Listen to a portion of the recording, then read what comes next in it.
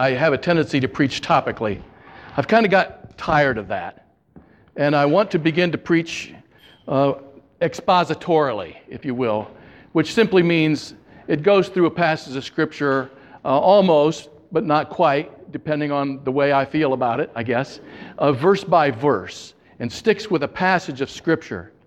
And so I want to go verse by verse through John 14 as we make our way from this time of the year up to the season of Lent, which starts somewhere in the beginning of March, I believe, so don't quote me on that.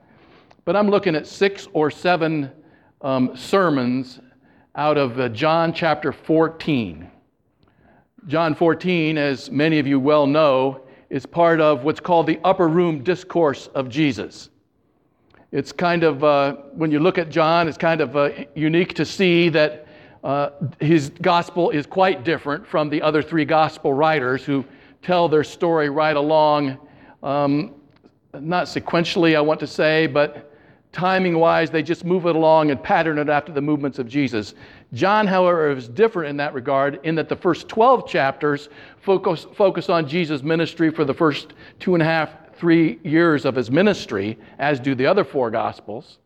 But then beginning with chapter 13, John narrows it down, and he's talking solely from chapter 13 clear through the end of the book of what occurs on what we call Maundy Thursday, when Jesus had the first communion with his disciples in that upper room. Therefore, it's known as the upper room discourse. So that whole last half of the Gospel of John focuses on 3 days. Thursday, Friday, Saturday, and the resurrection on Sunday, so 4 days. So it's kind of different in that regard. It's kind of unique and it's interesting. And John, who was part of that time, of course, remembered much of what Jesus said on that last night in that upper room. And we're going to be looking at John chapter 14 for the next 6 weeks or so and picking out of that what is very appropriate and will be meaningful, I hope and pray, and an encouragement for all of our lives. With that said, let me read for you the first 6 verses of John chapter 14. Don't let your hearts be troubled, nor let them be afraid. You believe in God. Some versions you might be looking at right now, some of you are looking at your phone and following the Scriptures. Some of them say, you trust in God, you believe in God. Now believe, that is, trust also in me. For I'm going to prepare a place for you. And when everything is ready, I will come back and get you and take you to be with me so that we will be together forever. And you know this way where I'm going. Let me stop there just for a second on that word way. It's the Greek word hodos. It can be translated either way or just as easily the word road. R-O-A-D, road. And some translations indeed have it as Jesus saying, you know the road where I'm going, which might explain better the way Thomas responds when he says, Lord, we don't know the way, or we don't know that road, so how are we going to get where you're going? And then Jesus responds with one of his most famous and memorized and comforting verses of Scripture. I am the way and the truth and the life, and no one comes to the Father except through me. Again, we might translate that what Jesus said, I am the road and the truth and the life. And for all intents and purposes, the words way and road are the same. I just thought it was worth passing that on to you for your enjoyment this morning. The road. I'm the way of the truth and the life, and no one comes to me except through the Father. Would you pray with me? Our Heavenly Father, I thank you for this, your word, and pray that it will be a comfort for all of us today, that there might be hope here, that there might be a home, that is, for troubled hearts. And so help us to think about our troubles, but let us also think about our troubles in light of who you are and what you promise us. For in that way we will be indeed filled with hope. And so we pray this prayer as always in the name of Jesus Christ. He is our Lord. Amen. As we come to John 14, we come to one of the most beloved chapters in the Bible, ranking right up there with Psalm 23 or Luke 15, Romans chapter 8. Or what's your favorite chapter in the Bible? Anybody want to get in on this? Corinthians 13? 16. Corinthians. Great. Anybody else have a favorite chapter of the Bible? Psalm what? All of them. All 150, huh? I'm telling you, Cassie, it was an honor having you in that class. Well, John 14 ranks right up there with a lot of the favorite chapters of the Bible, and it's not hard to see why when you look at the headings that various translations have for this chapter. And this one says Jesus, the way to the Father. The New American Standard Bible says Jesus comforts his disciples. Comfort for troubled hearts is another heading, and hope for troubled hearts is yet another one. So it's not hard to see that this is why it's one of the most beloved chapters in the Bible. And of course, all those headings take their cue from the very first verse. Let not your hearts be troubled, nor let them be afraid. The disciples, they were troubled. Jesus speaks to them the word they needed to hear. In order to properly understand Jesus' words, we need to context them by going back into John chapter 13. Listen to what's going on, and you'll see why they needed calmed down. Beginning with verse 33, Jesus speaking, "Dear children, I will be with you only a little longer." He's been telling them throughout this gospel, as indeed the other three gospels, for some time that he's going to go to a cross, that he's going to be killed, crucified. He's been telling them that. He's also been sharing with them about his coming resurrection. They are very slow on the uptake. They just don't want to accept the idea that he indeed is going to die, because for them, a dead Messiah is a contradiction in terms. So they keep refusing to believe it. And he's been telling that all along, but here now, imagine this. You're one of Jesus' followers. You're in the upper room. You've discovered this guy who spoke like no other person has ever spoken to you before. You sense the love, the deep, abiding love that he has for you. There is a certain joy that you have each day when you get up and you think, I'm going to get to hang out with Jesus again today, and I can't wait to see what's going to happen. It's going to be so exciting. And then you're hearing these words, I will be with you only a little longer. And as I told the Jewish leaders, you will search for me, but you cannot come where I am going. So now I'm giving you a new commandment. Love each other just as I have loved you. You should love each other. Your love for one another will prove to the whole world that you're my disciples. Those little verses there could easily be drawn out and preach a whole sermon or three on that loving one another. That's not the part I want to emphasize now, because he goes back in here. Actually, Simon Peter asks the question, the obvious question. He's ignoring the part about the love, you see. Peter doesn't care about that loving one another at this time. He's more concerned about where the Lord's going. Lord, where are you going? And Jesus replied, you can't go with me now, but you will follow me later. But why can't I come with you now, Lord? Peter says, I'm ready to die for you. Jesus answered, die for me? I tell you the truth, Peter, before the rooster crows tomorrow morning, you will deny me 3 times that you even know me. See why their hearts were troubled? They've come to know Jesus. He says, I'm going away. Why can't I go where you're going? Can't you see I'm ready to give up my life for you? And to add insult to injury, Jesus tells Peter, you can't go where I'm going. And it's almost like he's saying, you're not even worthy to go where I'm going. It's no wonder their hearts are troubled. It's no wonder their hearts are troubled.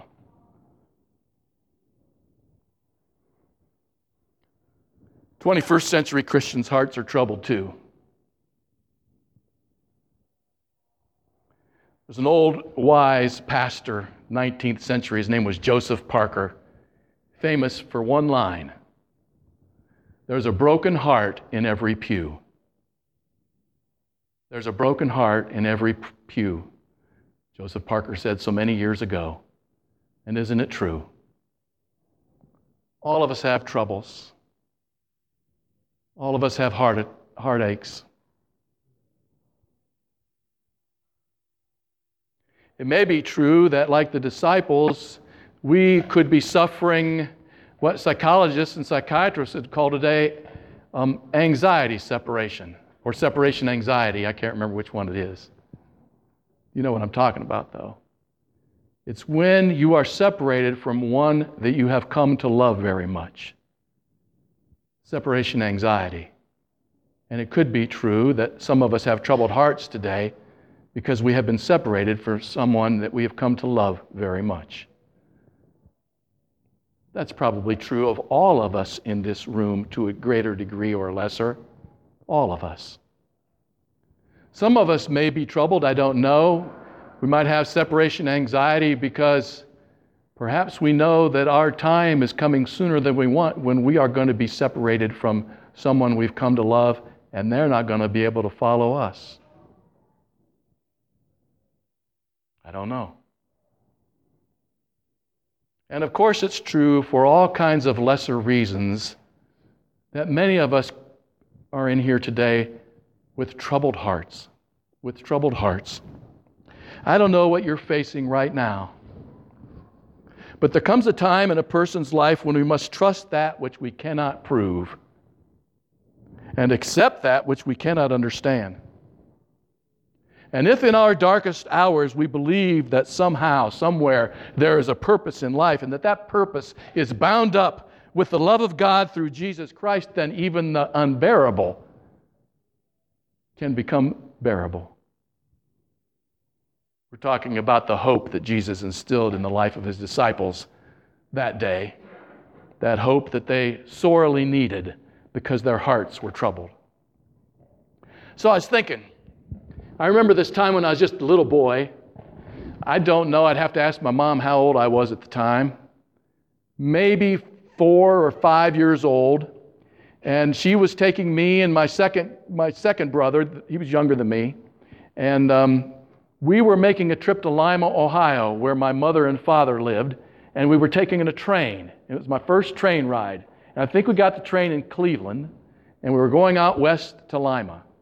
And I remember very distinctly being on that train, and of course, first time on a train ride, I'm inside the car, and there's these windows on the side, of course, and I want to see where we're going. Wouldn't you want to do the same thing? And so I got my head against that window, kind of watching where we're going. Though when you're in a train, you can't see very well, right? You can only see what's off to the side. And I remember very distinctly seeing a river or a lake or some kind of body of water coming up, and I'm thinking to myself, how in the heck are we going to get over that? And the train gets closer and closer and closer to the river, and I remember being very frightened and looking down as the water went underneath. It was like the train was a magic carpet ride. And we just went right over it. Apparently, it wasn't one of those bridges where they have all the infrastructure above. It was one of the ones where the infrastructure's below. And you can't see anything. All you see when you're looking at a train car, when you're going over a bridge, is the water down below. And for a little 5-year-old boy, it's like, man, we're flying. And we went across that water, and I said, Mom, did you see that?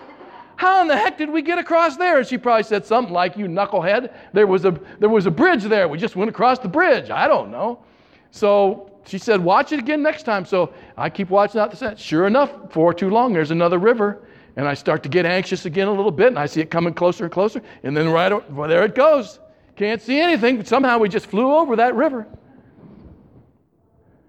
And after the third or the fourth time experiencing that, I began to sit back in my seat and relax because I knew that somebody had built bridges all the way to Lima for us.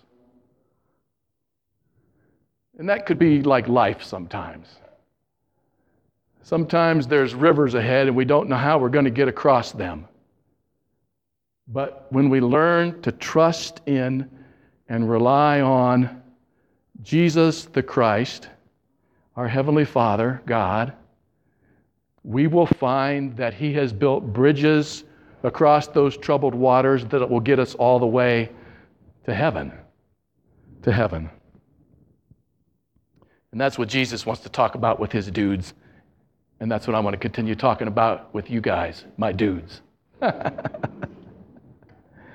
Let not your hearts be troubled, nor let them be afraid. You trust in God, now trust also in me. And since those verbs are in the present tense imperative, it should be translated, keep on. You keep on trusting in me. You trust in God, keep on trusting in me. In other words, he's implying that you can build that trust over time. It's just not a one-time thing. Okay, I'll trust Jesus. I mean, that's kind of the way at the beginning when you decide I'm going to trust that Jesus died for my sins. But the trust doesn't end there. You and I are invited to continue to read the Bible, grow in our faith, and continue to keep on trusting God. He says we can trust him because he's going to prepare a place for us. Now, I got to thinking about that this week. I'm going to prepare a place for you. He's really not going to prepare the place in heaven because it already says in verse 2, there are many mansions or many dwelling places or many rooms already in heaven. He doesn't have to prepare the rooms, so what the heck is he preparing? And I want to share with you what he's preparing is the way. He's preparing the road. He's preparing the way to heaven when he says that. I'm going to the cross, in other words, is what he's saying. I'm going to prepare the way for you to go to heaven. It's the cross that's going to get us there. It's the cross. In the Gospel of John, I want to tell you for sure that the cross is the heart and soul of the entire book. The cross and the subsequent resurrection together, they are the heart and the soul of the book of John. His death upon the cross is not seen as being orchestrated by the Jewish Pharisees nor the Roman soldiers as a way of snuffing out his life. Neither is the cross seen by the gospel writer John as Satan's clever way to use his pawn, Judas, to foil the plans of God. No, no, no. Make no mistake about it. The Gospel of John refers to the death and resurrection of Jesus as the glorification of Jesus over and over again. It's the glorification. Jesus says, now I'm going to enter into my glory with the cross. He's going to prepare the way, and it's going to happen on the cross. For the cross is the crown jewel that holds the preeminent place above all else. Because it's the cross that's not only going to empower Jesus to return to his heavenly Father, it's the cross that's going to enable you and I to return to our heavenly Father. It's the cross. There's an old hymn that was written by a lady by the name of Jessie Pounds. She was an Ohio girl, born and raised in Hiram, before she moved to Cincinnati and met a pastor and married him down there in Cincinnati, Reverend Pounds. Her name was Jessie then Pounds, who became a songwriter, a hymn writer. And in 1906, she wrote a hymn called The Way of the Cross Leads Home. The Way of the Cross Leads Home. Speculation is that she wrote that hymn as a result of a prominent story that was circulating in the newspapers around the world that originated in London. In fact, in the heart of London, which is called Charing Cross, or people who live in London simply refer to it as the Cross.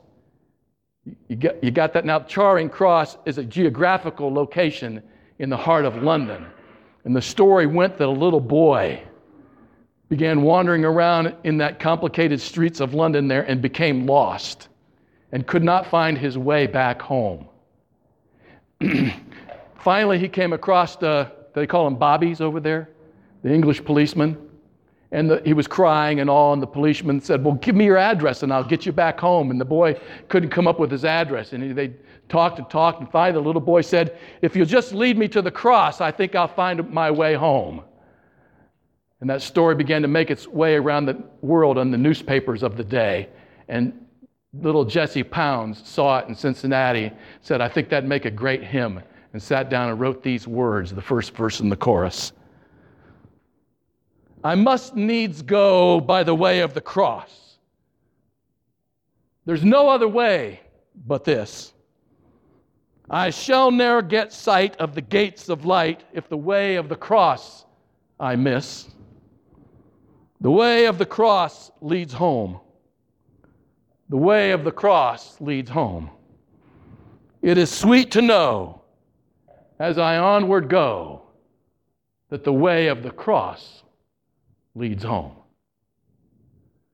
When Jesus said to his guys, I'm going to prepare a way, I'm going to prepare the road for you, surely he's talking about preparing for the cross. First point, we need to trust God. Keep on trusting that he's prepared the way for us to go home through the power of the cross. Secondly, we need to trust that there is room for all who wish to come by way of the cross. There is room for all. Jesus said there are many rooms. I hear a phone again this morning. I think I'm hearing a phone. Oh, it's a toy. Sorry.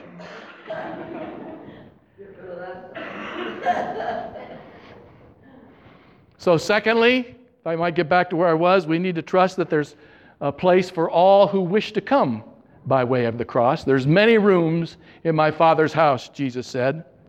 Our homes have only so many occupants in them. Only so many people fit in our home. Last summer, Gail went to Florida, I think, and I had 5 of my grandchildren in our home. Did you know that? This is true confession time. I figure in church you'll forgive me. He thinks he's safe here. I had 5 of my grandchildren running all over our home, and that was too many people in my home just with 5 of them. 5 grandchildren can really get around. By code, this sanctuary can only hold, I don't know, it's on that sign back there. It's either 215 or 250 people. Even hotels at times fill up and have to display a no vacancy sign, but there will need no such sign in heaven that says no vacancy. Heaven is as wide as God's love, and there is room for all who would come by way of the cross. There's room for all. The door is open. The light is on. The pillow is fluffed. And the covers are turned down for any would-be struggler, troubled person who's on this tumultuous earth and who someday will go to heaven by way of the cross. Jesus mentions that there's room for all. Next, Jesus mentions that he's going to take us to a place that we can call home. We can call home. We can call it home because he's going to be there. Did you get that? It's going to be home because Jesus is going to be there. I watched a video yesterday of that kid named Colton Burpee. Colton Burpee, who died and went to heaven, and there was a book written by him and his father 10 years ago. I watched a video of him yesterday talking about being in heaven and meeting Jesus. And Colton at the time was 4 or 5 years old. He had a mom and dad at home. He was living at home. And he talks in this video about how he had found home in heaven because he was with Jesus. And there was something that just grasped his heart about who Jesus was and the love that he was feeling. And he told Jesus, I don't want to go back to the other home. I'm home right here. Jesus is preparing a place for us that in every sense of the word can be called home, first of all, because he is going to be there. And we need to trust that the heavenly home will far exceed any kind of a home that we've ever experienced on this planet. And I know I'm talking to a group of people who've experienced wonderful home lives. You remember what it was like growing up with your moms and your dads and your brothers and sisters, and you would say it was wonderful. You had a thrilling home life. But I'm here to tell you now that however good that home life was, what we're going to get in heaven is going to be 1,000 times better than the home life that we have here on earth. Don't ask me to explain it. Just trust it. Just trust it. I love Johnny Ortberg, great pastor of a Presbyterian church out in California. And in this book, Everybody's Normal Till You Get to Know Them. I love that title. He's got a wonderful story in here that I think applies right now. And if you'll permit me, I'd just like to read this story to you. Hang with me here.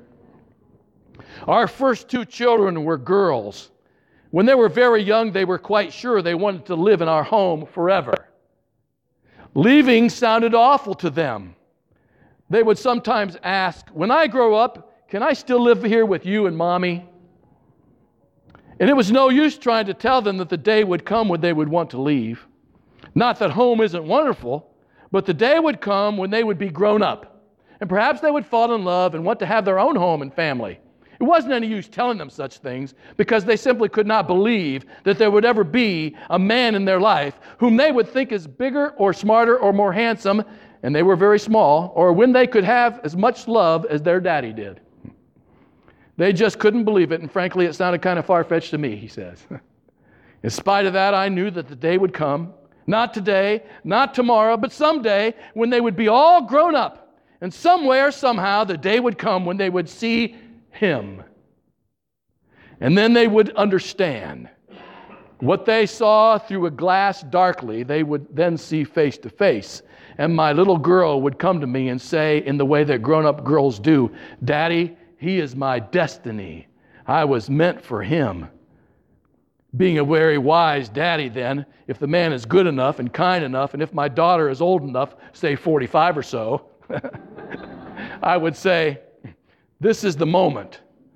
This is the union about which I prayed since before you were born. Enter into life and love and joy. And then Ortberg applies it and says, the Bible says that the kingdom of heaven is the story of a groom who awaits his bride. Right now, you may not want to leave this place, but the day will come, maybe not today, maybe not tomorrow, but the day will come when we will be fully grown and we will see him, and then we will understand.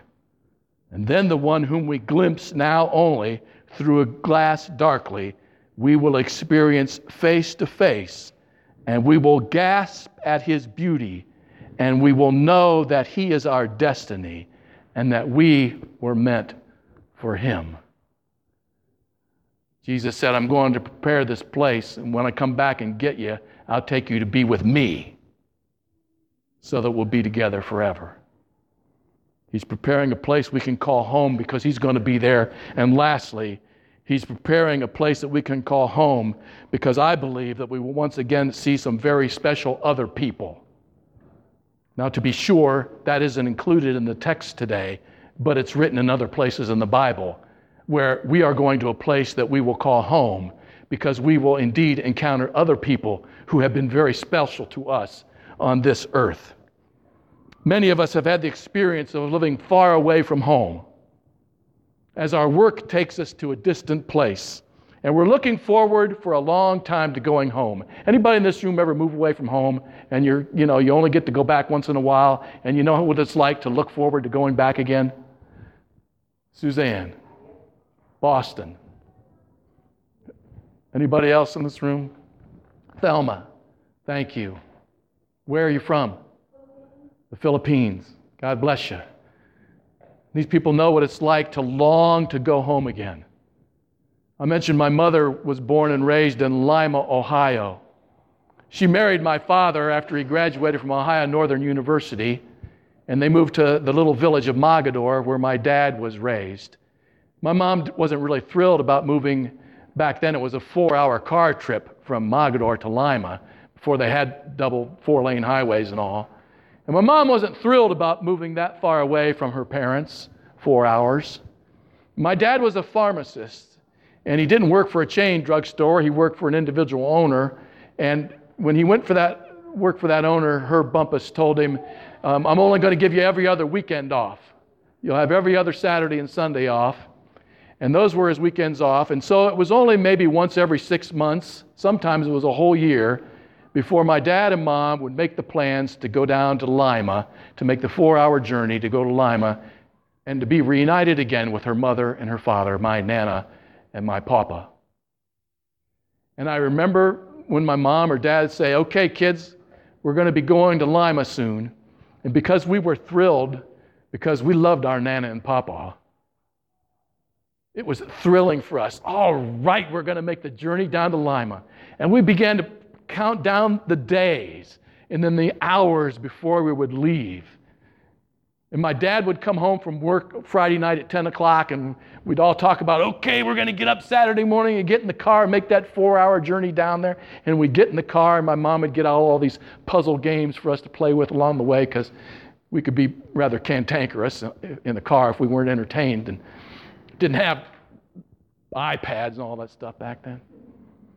Anyway, we would look forward to going down Route 30, and I could name the towns: Mansfield, Crestline, Bucyrus, Upper Sandusky. And with each town, we knew we were getting closer and closer to where we wanted to be. And I can still remember going into Lima and passing Schoonover Park, where there was a place that we'd go swimming occasionally. And we turned down Grand Avenue and make our way 4 blocks north and hooked a right on Murphy Avenue, went by old Doc Whistler's drugstore. My dad would turn left on Ewing Avenue, and we'd go down that and we'd look at the houses, and he would nuzzle up to the curb at 654 Ewing Avenue. And we would notice as we came up to the curb that there was my Nana and Papa. They were up there on that front porch swinging back and forth, couldn't wait till we get there. As soon as they saw us coming down, nuzzling up to the curb, we saw them getting up off that swing, and they would come down those steps and down that sidewalk and open the door for us kids to get out of the back seat. They were so surprised and pleased to have us home. And my mom would get out of the car and hug her mom and dad again because she had come back home. Death can be regarded as a similar journey. It could be regarded as a similar journey. Loved ones have gone before. And someday Jesus is going to come and get us, take us back to where he is, and there's going to be a grand reunion. And at that destination, we're going to find the people that were important to us. And it's going to be a place that can be called home in every sense of the word. So my friends, let not your hearts be troubled, nor let them be afraid. You trust God. Trust now also in Christ, for he's going to prepare a place for all of us. And when everything's ready, he'll come back and get us and take us to be where he is so that we'll be together with him forever. And we know the place where he's going because he is the way and the truth and the life. And no one comes to the Father except through Christ. Those are the words that comfort troubled hearts today. Would you pray with me? Our Heavenly Father, we thank you that you've created a place called home. It's heaven. And no matter what befalls us in this life, we can get over those bridges of murky water below because we know that you've got the next life taken care of. And so in the meantime, until you call us to be with you, O Lord, help us to continue to place our trust in you. Help us to keep reading the scriptures and praying to you and being encouraged by you and worshiping you so that our trust will grow. For as our trust grows, so our hearts are filled more and more with hope. So we thank you for this opportunity to come to you by way of the cross. I pray, by the way, Lord, for any person in this room who's never made that decision yet, that you would use these moments that they might reach out to you and realize that it's the way of the cross by which we go home, the way of the cross. We thank you for it in Jesus' name. Amen.